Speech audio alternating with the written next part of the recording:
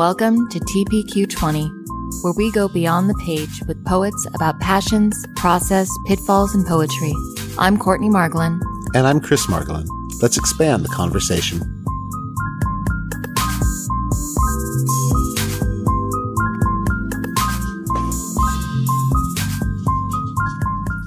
Hello. Hello. Hello, how are you? Doing well. How are you? I'm doing okay. I'm Chris. And I'm Courtney. Welcome. And if you hear a little dog pattering around, that's Presley. He will just be teetering on the floor here throughout this entire thing. Thank you so much for hanging out with us on TPQ20 today. We are really honored to have you as part of this. We always like to start out by saying we know who you are, but our audience may not know who you are. So if you were to give an elevator pitch of kind of who are you? Ooh. Well, thanks so much for having me here. I'm really, really, really glad to be in conversation with you. I'm Seema Reza. I am a poet, an essayist, a mom, and a community builder. I think my stack of books just fell. Sorry about that, y'all. I'm also an avid book collector. And sometimes the stack falls on me. I write, I think, as much. Writing has saved my life, and I write as much to make sense of the world as to contribute to it. And I've been thinking really recently that my job is kind of, to write, to teach, to run a nonprofit community building artworks that, brings poetry to veterans and active duty service members and healthcare workers. But more and more as I get older, I'm like, oh, no, actually my job is to live well. And poetry helps me do that. Love that. I do too. I love that. So what are some of your passions when it comes to the world of literature? I want to dig into that stack of books that just almost toppled on top of you. What are some of those books in that stack and your passions inside of it? Oh my gosh, it's such a good stack that fell, actually. It is Kink, that collection of short stories edited by R.O. Kwon and Garth Greenwell. It's so, so good. And it toppled onto Holy is the Firm by Annie Dillard, who I love so much. It's a really slim book of hers about how God shows up and doesn't show up in hard moments. And that is on top of Zami, A New Spelling of My Name by Audre Lorde, her memoir, a biomythography. And under that is this memoir of a day. Oop, I'm leaning in here. It's called Supremely Tiny Acts by Sonia Huber, which is a memoir that takes place in one day. So those are some of the things that I'm reading right now that are blowing my mind. When you kind of started out on this poetry journey of yours, what were those passions and inspiration that kind of immediately hit you and where you said, I need to do this? Oh, it's so interesting. I took this circular route to poetry. I never considered myself a poet, but when really hard things happened, I could only write an image and then hit this enter bar, right? Hit the return bar. So I'd be on another line and write an image. And I wrote about all the hard things this way. Because I just, I couldn't stay in the line any longer with something when the images were hard. And then I was studying with the poet Karen Miriam Goldberg at Goddard College. I was supposed to be studying prose. And she was like, do you want to know more about poems? And then I studied with the poet who was then the poet laureate of New Hampshire. He was a brilliant poet, Walter Butts. If you don't know his work is just it's like standing in a fine rain reading his work. You just feel this delicate and Walter helped me really dig into form. And studying form is what helped me just sort of sharpen my voice. Right. Very cool. I love that, a fine rain. His work, he's a spectacular poet. Well, and I can just see on your face how much you appreciate the work you did with them and the love you have there. It's just wonderful to see. looking outside the world of literature, what are some of your passions? And where do you find them? I apologize for my brain injury. Sometimes my words come slowly in. Fine. You can hear my stutter come out. You're fine. No, it gives me time to think, and I speak very slowly and pause a lot, so much so that my mother sometimes hangs up on me. Because she'll say something totally whack, and I'll just pause so I don't say something whack back, and she'll be like, hello, click. I'm like, so full appreciation for taking our time to figure out what it is that we need to say. Now I'll call it my teacher think time. Yes, it is. One of my major passions is potato chips. Oh, I really love potato chips of all kinds. I really like to mix different kinds of potato chips in one bowl. Just really do a grab bag. I'm really, really passionate about going for hikes, but sleeping indoors. I'm not much of a camper. I like a toilet. I like a bed, but I really like a good, strenuous, delightful hike. I'm really also very passionate about pranks. Oh. Just like, I don't necessarily have the guts to carry out all the pranks that I think up. I just really love to think up, like, wouldn't it be weird if we took the ashes from the fireplace and like spread them on the bench outside the grocery store and we're like, our uncle loved it here. I feel this really hard. I'm and my daughter, actually, we like to think of very odd things to do like this and not carry them out. Just talk about them. Like, wouldn't this be weird? Or this situation be just really out there? And then look at each other like we can't tell anybody about this. We're just the weirdest people that ever lived. Yeah, I love it. Sometimes I'll interrupt myself falling asleep thinking about something real funny like that. So I'm pretty passionate about that. See, so a collection in the future is a visual collection of prank-based poetry. I love it. Yeah. What if we had the guts to? What if we had the guts to? And yeah. Awesome. So then, over the course of your career, what do you find is your process for writing? Do you have that 9 to 5, or where you sit down and you have this many hours where you have to write something, or are you do you have superstitions that come with it, or rituals that you have to go through? What is your process for crafting? I love this question. I do best when I have a deadline. So that's a real important part of my process. So who gives you the deadlines? Like if I have I make up sometimes, or I take a lot of classes. I think that's a really important part. I study with people I admire whenever I can. And I prepare for those classes. I take it pretty seriously. Hedgebrook has a series where you can just download, or it's like it's asynchronous. So you buy access. And so then I'll set some time to every day do it for a week or however many classes there are. I also really like to write in these interstitial spaces. So I'll create, like When the World Breaks Up in my first book, which is a memoir, I wrote almost entirely on public transit. So I would, instead of taking the train, which is much faster, I would get up earlier and take, I'm a single mom and I was in school, and I had a regular 9 to 5 at that time. And I'd take the bus and I'd write, and I had a Google Doc called Crying on Public Transit. And I would just, and I would write on my iPad, and then, and then it would sync to my computer, and I'd edit there. And when it came time where I had to turn in the manuscript, I was like, I need to be on a bus. And so I put on Facebook, I'm going to be in New York. I need a place to stay. I need to have dinner with someone, and I need to have breakfast with someone tomorrow morning. And then I'm going to be back. And literally I just took that 4 or 5 hours each way.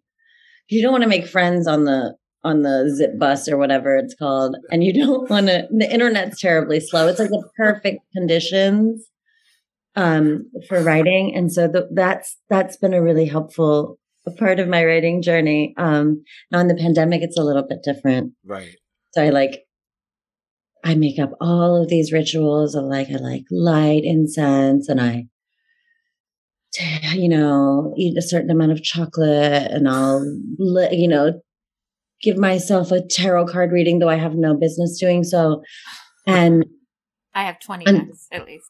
And then my time is up. like 20 minutes. It's this sort of do all this stuff to sit at my computer for 20 minutes. And then, so I need to get back on the bus, I guess, is what I'm realizing. I'm just dying over your title. I was a single mom for a while and I never rode the bus, but I did a lot of crying in my car to and from work. And I'm picturing being on a bus. I could have written just so many things. Right. My time would have been so much better used. If you don't drive, right? And you get extra time. So there's benefits, certainly. I could have written what a brilliant use of public transit. For all of our listeners, if you are out there going through something. Well, I imagine the general observation of everybody who's riding the bus, the amount of stories and words and poems that come just based on, the person 3 seats in front of you. Absolutely. Must be pretty incredible. Yeah. The way other people's stories and emotions, right? We catch other people's emotions. We're social animals and, this is limbic resonance. And so you might find an emotion that you wouldn't necessarily access or an entry point that you wouldn't necessarily access alone in your office. I think that might be one of the things that I miss the most, during this time is just that sort of random pickup of oh, hey, there's, there's something happening in this room to this person. Well, I'm kind of a magnet on a public transit. People just want to tell me their stories, it seems, when I'm in public. That's what writing is helpful for, because then you're busy and nobody wants to talk. Right? It just seems like. Unless it's a really good story, then please tell me your story so I can write it down. So that could be one of the pitfalls. Were there any other pitfalls that you've run into throughout your writing journey? Things that you've run up against that have been obstacles you've had to overcome? And how have you done so? Oh, so many. Of course, everyone knows writing is mostly rejection, right? And when you write memoir, when you write really personal poetry, it's difficult to separate rejection of the work from rejection of you. So that's an obvious one. I think the other thing that's tricky about this kind of deep excavation work, right? So A Constellation of Half-Lives, my second book, is about the global war on terror. And it's a series of kind of started out as a series of letters to an imagined but not fictional woman named Khadija living in the path of the global war on terror while I'm here in the United States.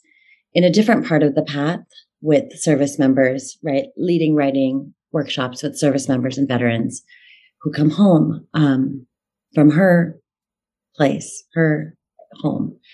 And in order to feel those hard things, you have to allow yourself to feel those hard things. You have to read report after report after report about drone strikes. You have to research, right? These really, really hard things, depleted uranium, the things that are happening in the world, in order to sort of feed them through the sieve of your mind. And coming back up from that is a really, really tricky thing. And finding that sort of, I do believe this is my work, right? This is what I must do. But also my work is to live here, to be a mother, to be a lover, to be, and so that is a thing that I'm often trying to balance, is space for the going in and also remembering that I'm a human in a body in a community, and making space for the light, right? In those times. And so it makes other people uncomfortable when you're sad, right? Like it makes other people uncomfortable. You know, I think that's like, I have a friend who's a social worker who would say like, when you hand somebody a box of tissues when they're crying, it's like saying, stop crying, stop crying. And so he's like, you put the tissues on the table. If they want a tissue, they'll take one. I never offer a tissue. And it's natural for the people who love you to offer you a tissue, to try to pull you out. But in order to do the work, I've got to like submerge. So that's a challenge, I think, that will stay with me as long as I'm writing. What a kind friend you have. I think that is one of the hardest things in the world to learn, is how to offer that grace to people, to be sad and to hold their hand and let them be sad and feel, and hold them in that and be there for them to lift when they're ready, but let them be in that feeling. And to not be driven by your discomfort, by your sense of responsibility, which is, it may be sometimes a form of narcissism, right? Mm-hmm. This idea that I can fix this, or that I have a responsibility to, it's a really, really beautiful thing, that has been essential too to my work in the hospitals, right? It's like, it's like shit sucks and it's okay. You feel shitty about it, right? Like, you know, it's okay to be pissed when things piss you off. So yeah, it's a really important thing. Well, I think that's actually a nice transition kind of toward the end, the last real question here, and to kind of bring in community building artworks. What are you passionate? What are you seeing right now in the world of poetry and literature that's just grabbing you? And maybe how are you using that with community building artworks to kind of bring that to the rest of the world? So great.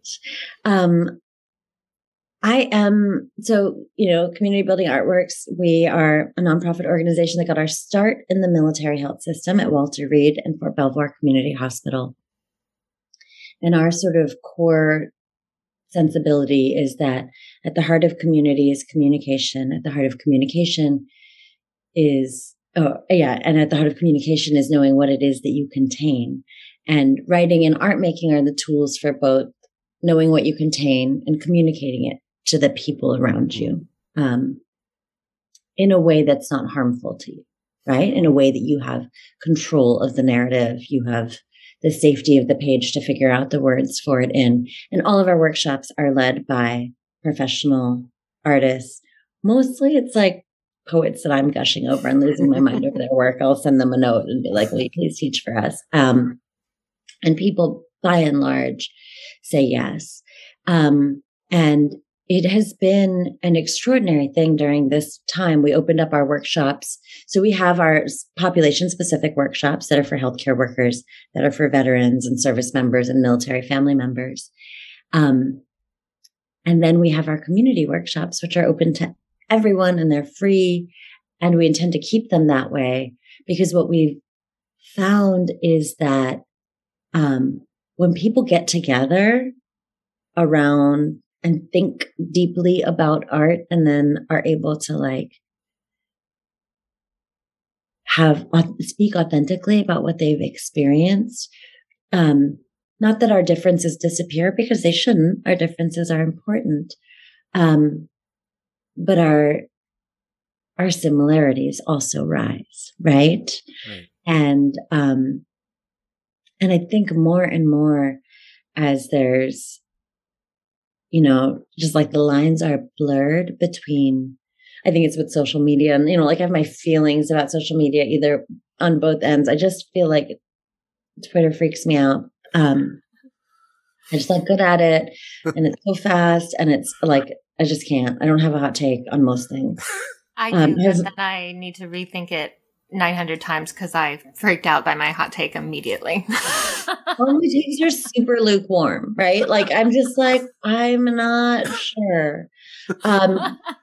But one thing that's really beautiful, like I love the hell out of Instagram. And one thing that I think is really beautiful in this moment, it's tricky, but it's beautiful, is how we're able to follow these poets and writers and makers, artists whose work we admire. And then we peek behind and see that they're like, we're able to peek and see that they're human and they have a mom and they have a dog and they have a sense of humor that maybe isn't like, I think I'm a funnier person than my books might betray, right? My books are like way super sad. But if you follow me on Instagram, I do like a lot of like, videos in a face mask, or like I've been really into right now, this thing that cracks me up, which is, trying to make really boring content, like just like unremarkable, really boring. I don't know why it makes me laugh, but and I think that that's really beautiful in this moment is like how people are able to be their multiple versions of themselves. Yeah. Well, I don't know that it's their whole selves, but multiple versions of themselves behind the page. I think it's really exciting and nice. Hopeful. You're at least not your one tweet. Are there poets right now that you think we should all be racing toward? And then what's coming up for you? Ooh, poets right now that we should be racing towards. I mean, Danica Kelly, always and always. Matthew Olsman, I'm so excited about his new book. There's so many, and I don't know why I didn't prepare better. Like our Friday writing workshop is full. Carla Sammet just had a new chapbook out called What Is Left, which she celebrated yesterday, which is pandemic poems. I'm also loving how quickly poems are coming out. Yes. And that's a really cool thing. It's this really exciting thing that's happening. And there's this poem that just like blew my whole mind in the Paris Review, by Tove Ditlevsen. And it's a series of self-portraits translated from the Danish by Jennifer Russell and Sophia Hersey Smith. And they're like so good, so good. So I'm constantly discovering new work and feeling excited about it. Awesome. I love it. And then what's coming up for you? Oh, and what's coming up for me is I'm working on a collection of essays. The proposal is back with my agent right now, so fingers crossed. But they're essays about identity and desire, and more than a little bit about Mariah Carey and Bollywood and General Hospital, all the things that make a girl in the 90s. So I'm really excited about that longer form. I haven't written, I've written a couple of the essays for the proposal that are like, 5,000 words, which is like, it's just like all this space to dive into an issue or an idea. Well, very, very cool. We are very excited for that in the future. Thank you so much for hanging out with us on TPQ20 today. It was an absolute pleasure. Thank you so much. So lovely. Thank you so much. Thank you so much. I'll be thinking of ways to prank you. Please do. We don't have an Instagram account, so that might be we that might be what we do next. You might have inspired our Instagram account. All right. Well, thank you so much, and have a great rest of the evening. Thank you. You too. Bye-bye. Bye-bye.